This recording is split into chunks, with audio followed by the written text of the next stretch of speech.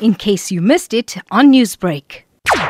Yeah, SALMA has now been, for many years, raised this question. We have raised it National Department of Health level. We have raised it on various of the provinces that's involved. We were assured that something will be done, that the security measurements would be upgraded, and we also came with some solutions. It's now 3-4 years later, so we are where we are. Now, we do know that the South African Medical Association held a briefing yesterday to address the issues around this.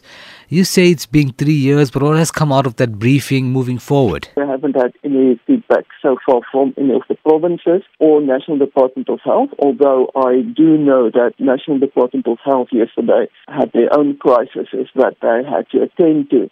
But we are hoping again that there would be a task team looking into the various hospitals, making sure that something has been implemented. And it's actually very easy to implement. They said they don't have enough budget. It's actually very easy. You have to train your personnel, especially those that work in casualty, how to handle violent patients, how to handle violent family members of patients.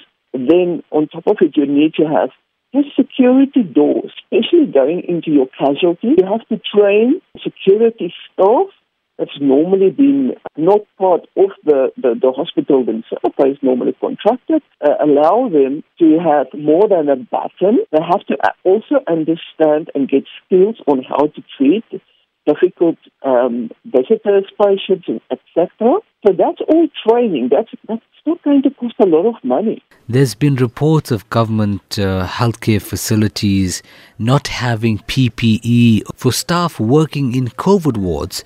Is this true? So far, we haven't heard from our doctors as yet that they are experiencing some, PPE shortages. Knowing the doctors, you might do what you have. We will investigate that. I will put out a call to get the correct information whether that is currently happening again. Newsbreak, Lotus FM, powered by SABC News.